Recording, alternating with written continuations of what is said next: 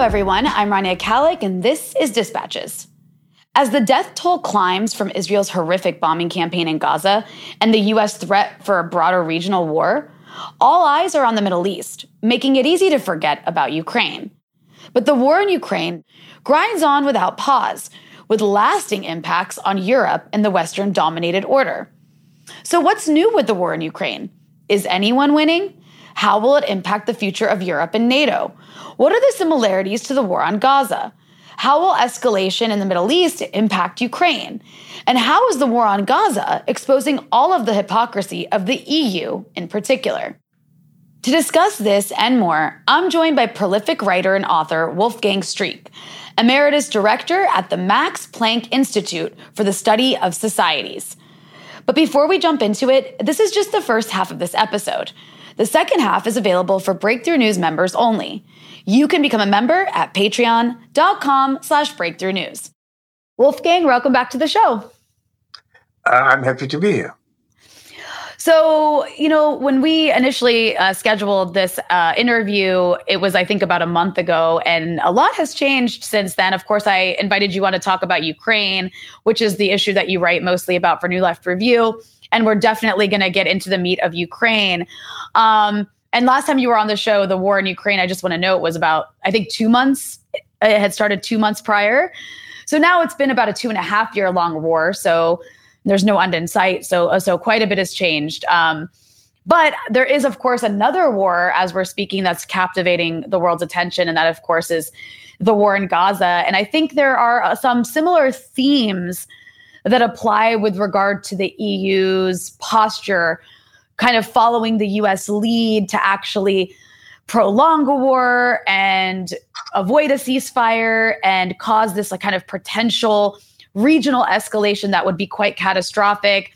And of course, I'm speaking to you from Lebanon, where, everyone is both devastated by the carnage they're seeing on their television screens, but also people are quite scared of what might happen here should another front open up between the Israelis and Hezbollah. So all that's to say, let's start a little bit with some tangentially related things with Gaza before we expand into just focusing on Ukraine. And one place I'd like to start, Wolfgang, is with EU Commissioner Ursula von der Leyen, who, as I'm sure you've seen, and you've written about, has been leading the kind of like Atlanticist cause in Europe, aligning 150% with the US on Ukraine, even as it harms Europe. And I see something very similar happening with her role during Israel's war on Gaza. She reminds us like every hour on her Twitter feed that she stands with Israel in its like civilizing quest to, against the forces of Arab darkness. She doesn't quite put it that way, but that's kind of what she seems to mean.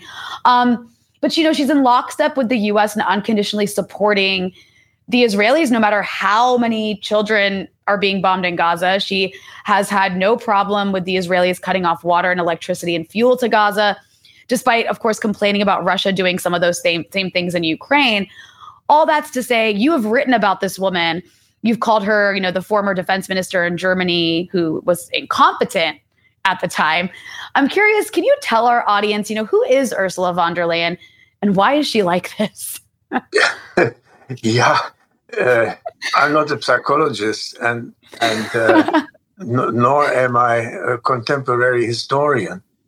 I like to interpret what people are doing as a result of the structure in which they operate and the institutional incentives that they face. Now, the European Union is a very shaky construct. It includes, in this particular case, both Germany and France, which have very different views on what is to be done. Although the French are always sort of so Frenchly diplomatic that it's very hard to understand what they are saying. But for Frau von der Leyen, has this sort of difficult job, her present job, to govern a European Union that is internally heavily divided. So how do you do this? You do this by bringing in power resources from the outside in order to force things together. And the only power resource that she can bring in is the United States and NATO. By leaning heavily on the United States for political use, you can say capacity, she tries to survive this split between different European countries with respect to what is happening in the Middle East. Now, Germany is a sort of natural-born ally in this because Germany is very heavily dependent for its national security on the United States. The US have about 30,000 troops in Germany stationed, almost as many as in Okinawa. Interestingly, these are the two largest American bases in Japan and in Germany. And Germany has no nuclear arms. It is sometimes said that they have delivered certain pieces that you need for nuclear arms to Israel, of all places. Certainly, the Israeli submarines, nobody knows what they can carry, but you can think about it. So the French have their own nuclear arms, and that is why they are very much concerned about this sort of thing, and they do not depend so much on the United States as Germany does. There's many other explanations, but this also sort of personal explanation. Let me say one thing in order to understand the sort of the psychology of the German public in this event. Now, aerial bombardments, right, are something that Germany knows a lot about because during the at the end of the Second World War, a city like Cologne, where I live now, looked exactly like the city of Gaza does today.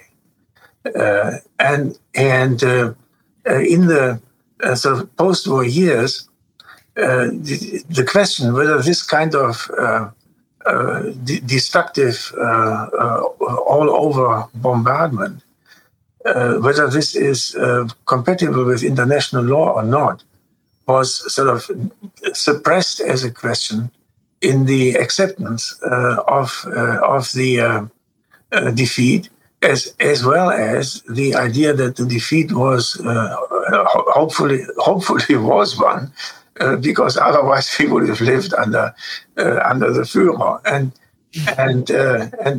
so there is this sort of very strange willingness to accept this kind of thing if it is done for the right purpose, and while the Israeli purpose in Gaza is a just one, the Russian purpose in Ukraine is an unjust one in the view of our politics. It's a long speech, but that's probably sketches out what we're talking about.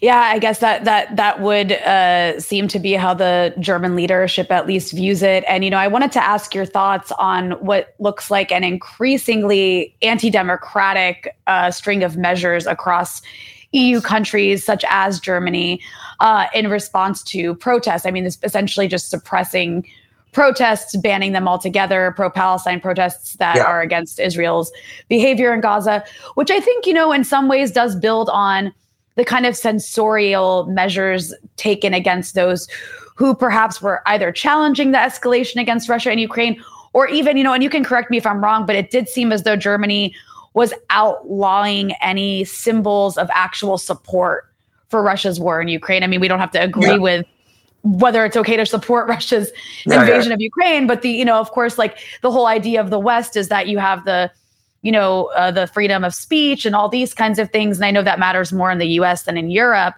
But then to see actual protest against German policy be outlawed in general, I mean, can we really call these countries democracies if they're outlawing protests? And I have seen videos out of Germany of actually police beating protesters over this. Yeah, police are always beating protesters. They do so in the United Kingdom and in France as well.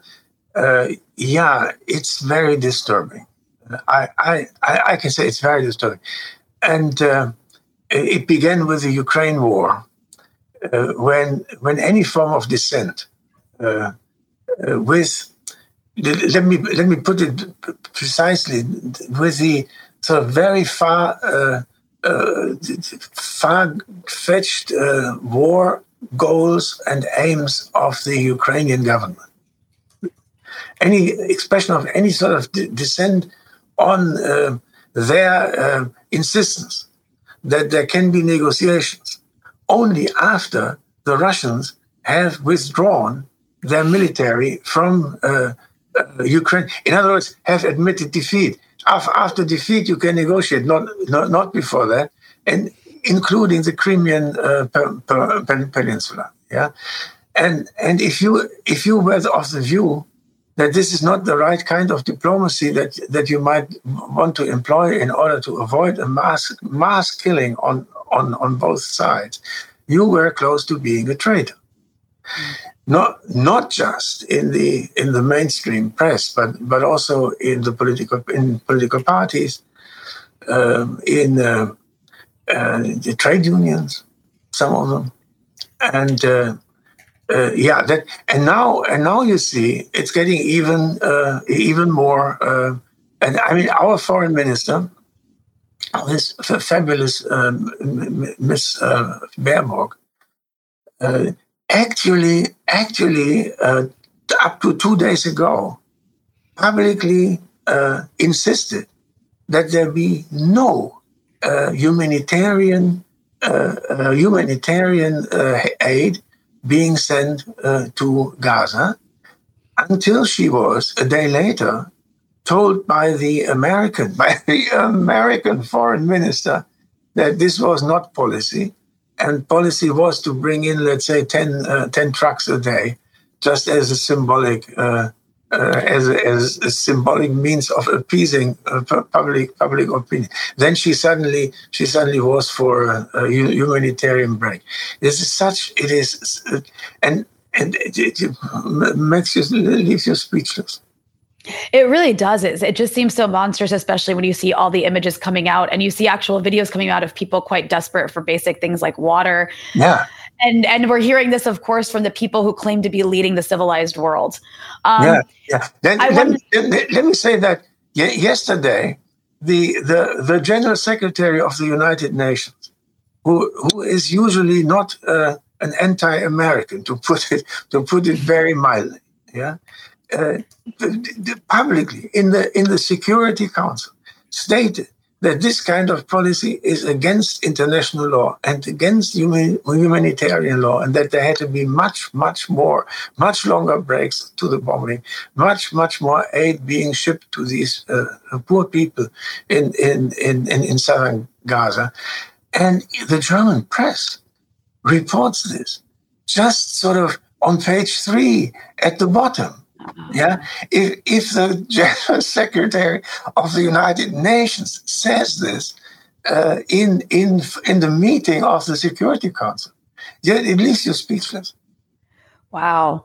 You know, the other thing that you kind of already touched on, but I'm curious your thoughts a bit more on is,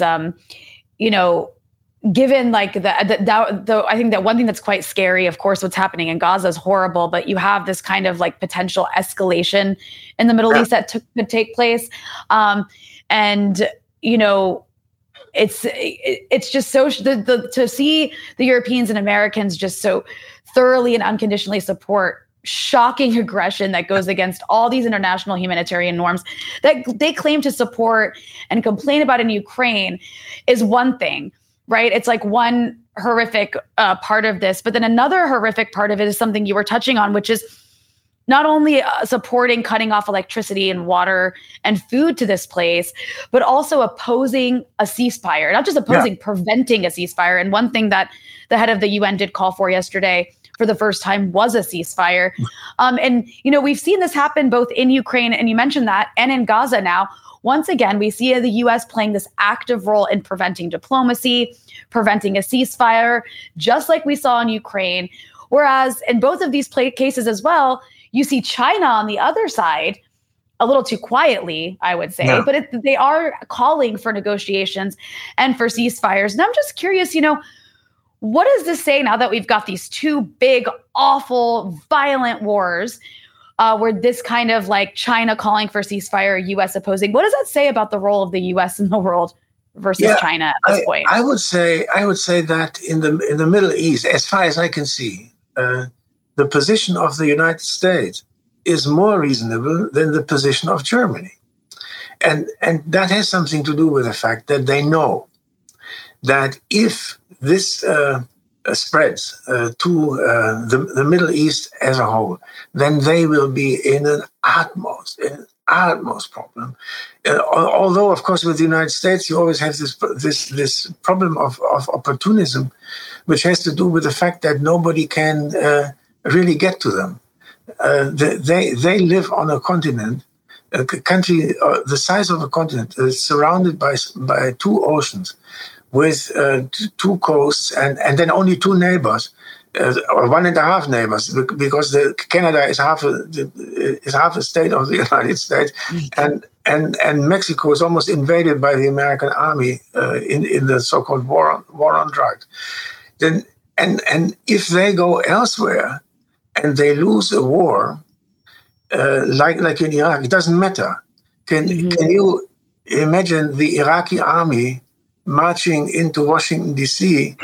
and asking that George W. Bush will be turned over to the International Criminal Court in Den Haag? That is totally inconceivable. Yeah.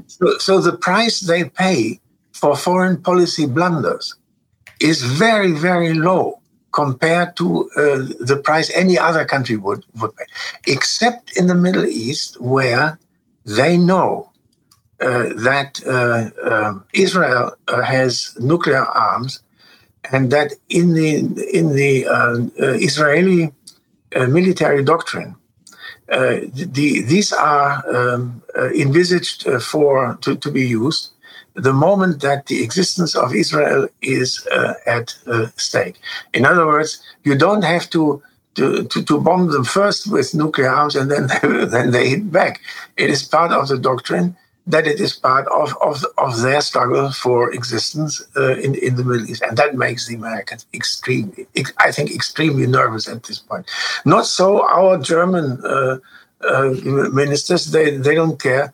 I think because they have long forgotten to think about the strategic realities of this world. They are on the right side, and they are fighting for justice, and cost it what it may, and whatever justice is in their view.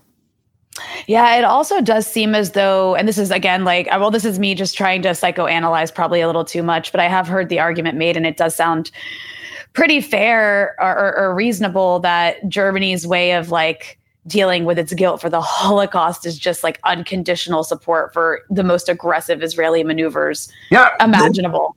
That's what they say. It is the formula in Germany is the right of Israel. We stand for the right of Israel to exist. How that right is being exercised, and what exactly it implies. Does it imply occupation of the West Bank? Does it imply driving out the people on the West Bank and taking their land away to build settlements?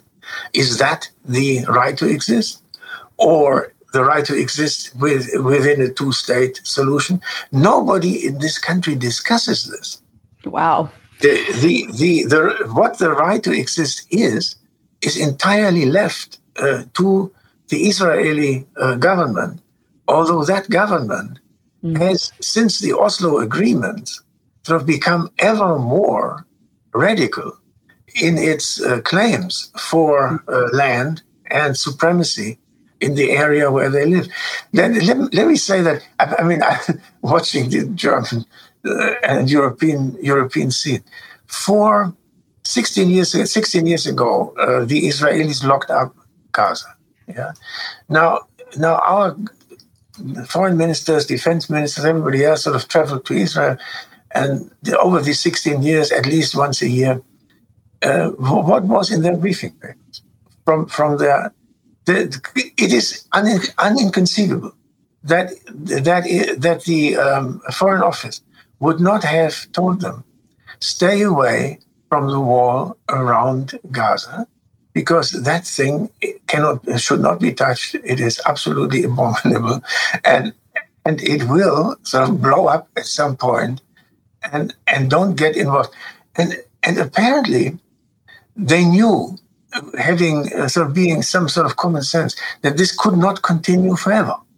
Mm-hmm. But they never opened their mouth to say that.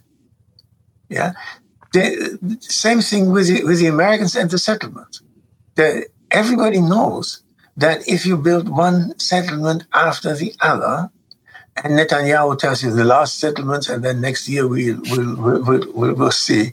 If you continue this forever, there will become a moment when people get so desperate that they take to the absolutely most abominable means to make sure that they are seen as people who have a complaint. Yesterday, the General Secretary of the United Nations, in his speech, said that the events of 7th October have a prehistory, and they must be seen in the context of that prehistory. And did you see how the Israeli ambassador sort of exploded at the idea that there was a prehistory to this? Yeah, he called for the guy to resign. He called for the head of the UN to resign. Yeah, because he simply said, well, what applies for everything in the world, it has a prehistory. Nothing falls from the sky. Yeah. It really is incredible. And, I guess that you've basically explained why Europe is just like going full head, even more extreme than the US in this case on this issue, even though, it's like, I can't understand. Don't you understand that this could escalate into a regional war? We've seen that every war in the Middle East ricochets onto Europe in a pretty awful way. I mean, obviously, the people of the Middle East are the first and foremost to be the victims of any violence that happens here. But then, Europe is not far away. The refugee issue that took place following Syria, Libya, Iraq, and then, of course, like whatever spilled over into Western Sahara, it literally changed the politics of Europe and caused all kinds of problems, especially like with the rise of ISIS, and you had attacks across Europe. And it would seem to me that European intelligence agencies would understand the risk of further conflict in this region. But, something I wanted to ask you about that I think is an interesting dynamic to analyze here is, for the last few years, we've seen a massive shift away from the so-called war on terror toward one of this great power competition with it's the US and the West versus China and Russia, which, you've written quite extensively about. And, every Pentagon white paper says as much. And as a result, NATO has been given, a new life force. But it seems almost overnight following the Hamas operation on October 7th, we've returned to that war on terror rhetoric and all this sort of military equipment being moved back to the Middle East. Isn't the West going against its own Cold War interests by reinserting itself into an escalating conflict in the Middle East? Like, doesn't that take away or distract from the bigger war, the apparently supposedly bigger war that's supposed to be dominating versus Russia and China? Yeah, you should talk to Mr. Biden about this, right? and Mr. Blinken, and I would think actually that these people are not up to the problem. The way they are used to making policy is from now to tomorrow, and responding to emotions of the day, thinking about it in longer terms. For the Americans, as I said at the beginning, it is not really necessary in the sense that they really are the last to be affected, because of their glorious retreat to their wonderful continent. Yeah. And then the Europeans, with a slight exception of the French, have learned in the post-war years that when it comes to the hardware of national security, then the leader is the United States, and you better follow what they are doing. And indeed, what they are doing now is they are watching very carefully what the United States say, because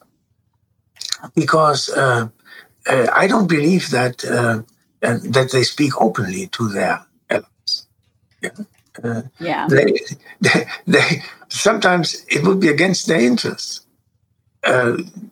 Now, with this, the possibility that Trump returns to power in the next election, I think they are extremely concerned about the domestic support and how they sort of weasel through these tensions between the Republicans who want to focus on China and a significant section of the Democrats who are sort of attached to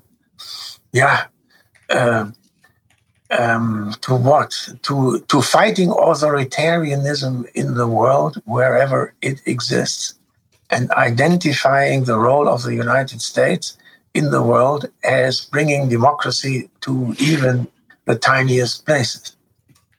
Yeah. Oh, we've seen so much democracy be brought to the Middle East, haven't we? Yeah. So I want to shift a bit more to Ukraine. Last time I had you on, like I mentioned, the war was just 2 months old. Today it is 2.5 years old.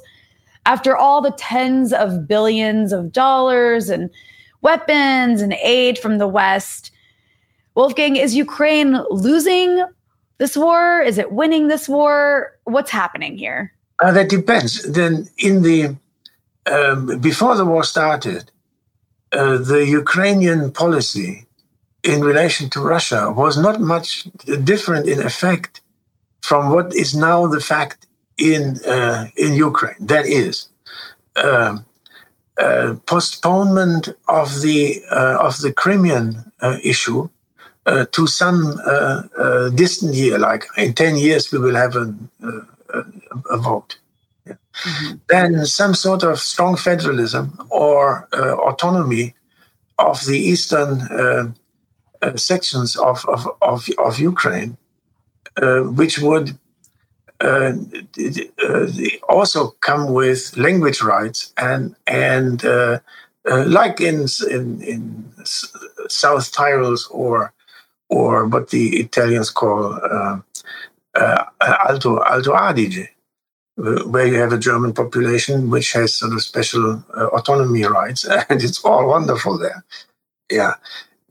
So this was the platform on which Zelensky was elected with about 75% of the vote. Yes. Mm-hmm. And then in subsequent years, the goals, the war goals of the Ukrainian government shifted in a very radical direction, with the help, one can say, of Western allies who sort of contributed to shifting this power balance of power in the Ukrainian nationalist movement from a negotiated peace outside of NATO to entering NATO as Ukraine, including Crimea, and the Russians back in Russia, so to speak. Yeah, and this has had a lot to do with the impact of the United States and the United Kingdom. Now it is quite clear that, for example, still after the war had been, I think, 1 month old, there were negotiations going on in Istanbul, chaired by a former Israeli prime minister, who afterwards, a few months ago, said that he had both parties sort of very close to each other to signing an agreement approximately along the lines of what now the situation is. And then, according to this man who was chairing the negotiation, then Boris Johnson showed up. and told the Ukrainians that it would be stupid to sign because they would get all the weaponry they would need for their sort of very much more ambitious nationalist goals. Plus, the American sanctions imposed on Russia would, within a matter of 2 or 3 months, sort of be so painful that Russia would no longer have the economic capacity to conduct that war. Mm-hmm. That was also what we heard at the time. What as a European public, we continued hearing, and then suddenly it turned out that the sanctions hit us rather than the rather than Russia, and Russia has a sort of moderate economic growth of between 2% and 3%, whereas Germany has economic negative growth, and you see, so if you ask why this identification with then these goals have to be seen as a variable, not as a constant, and the West contributed to making them more ambitious than they actually were at the beginning. Yeah. In my view, what was essentially at stake was the question whether a sovereign Ukraine would be a member of NATO or not, and for the Russians it was clear it could not be a member of NATO, and they were willing to go to war to prevent this. They also miscalculated because I think there was in Germany, of course we had a Soviet dependence in East Germany, and they had an army, elite how do you say, college where their commanders were trained, and there was one of them who was still alive, who up to the day of the Russian attack publicly let everybody know that they would never attack, because under their military doctrine, which he had learned in at military college, they would have had to have 3 or 4 more troops amassed before they would attack, from which you would conclude that they made an awful mistake by thinking they could just grab Kiev and then impose a solution on it. So it's messy, completely messy. Yeah, but the European political elite, the West European political elites, a total failure in this context. Absolutely, they never had a voice of their own.